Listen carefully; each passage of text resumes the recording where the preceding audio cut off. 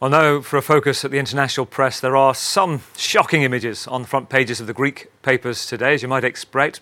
People expressing their shock as well at the tragedy of 44 people being killed. And our press reviewer, Deeptika Laurent, is here to take us through it. This is clearly a story that's hitting hard. It is hitting hard, Gavin, and it's a story that's clearly not going to leave the front pages, at least not in Greece, anytime soon. Now, we're talking, of course, about that train collision that occurred just before midnight on Tuesday.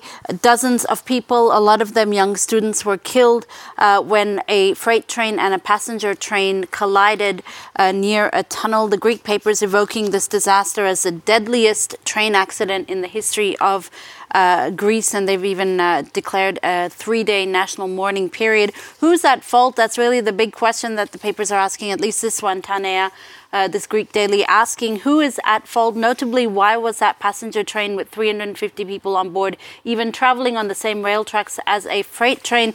The paper pointing the finger at the state of the Greek railway service. You'll see there's a lot of blame, a lot of pointing blame in the papers today.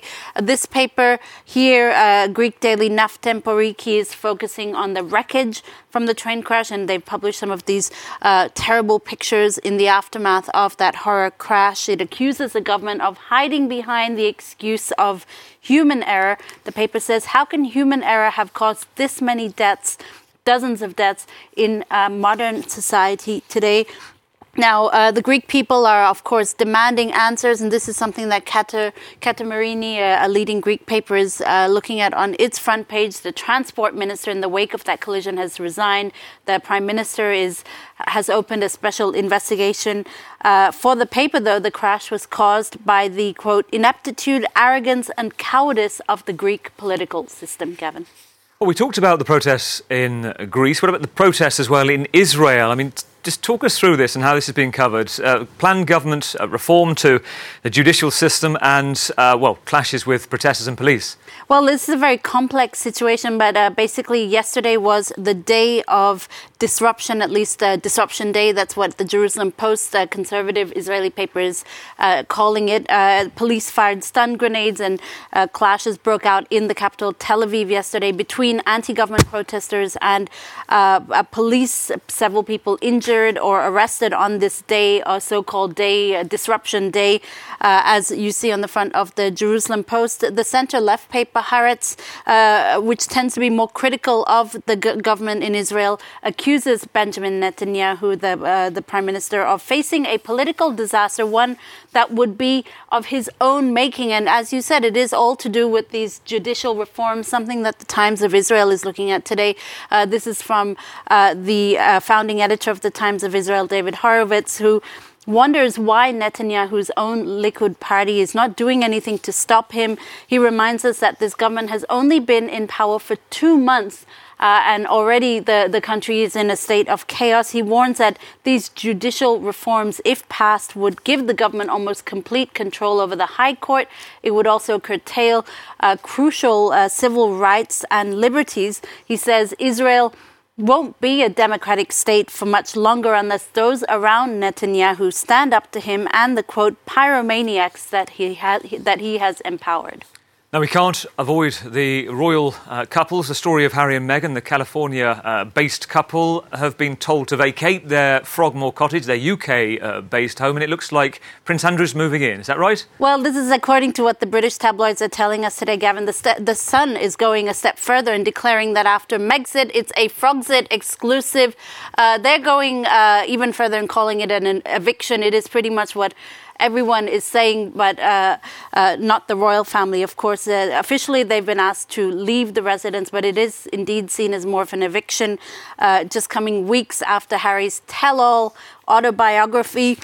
Where Orf, that's what the Sun says on its headline, and it is a headline that even I had to check in with you about because I didn't quite understand it. So as you explained to me, it's Orf as in off, but with a posh English accent. I hope I got that right, Gavin.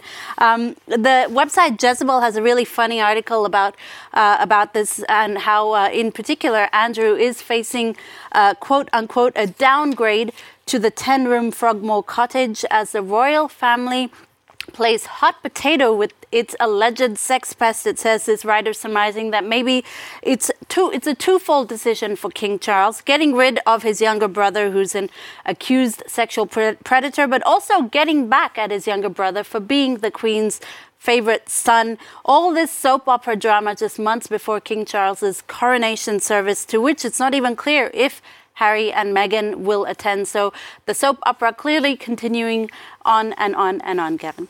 Yeah, your pronunciation absolutely perfect. Thank you. King Charles would not have done any better. And finally, for us, I don't get to say this very often, but you're going to take us to the world of competitive acrobatics. That's right. Something that the Washington Post is looking at today. It is an actual thing.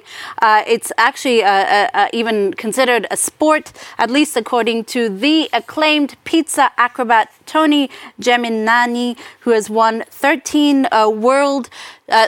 world championships and several Guinness World Records for pizza acrobatics. So pizza acrobatics, in case you're wondering, involves tossing one or more pizza dough and doing tricks while it spins in the air. So this gives you an idea of what he did. This is back in 2015, and as you see, it does garner a large crowd as well.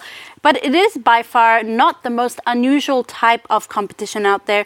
The Washington Post says there's also the extreme ironing competition, which consists of finding strange places to do your ironing, like on the top of a mountain. There's also the worm charming competition in the UK, where participants must attract as many worms from the ground as possible. Gavin. Deepti, thank you. Well, let's see if it makes the Paris 24 Olympics. Well, that's it for now. Stay tuned.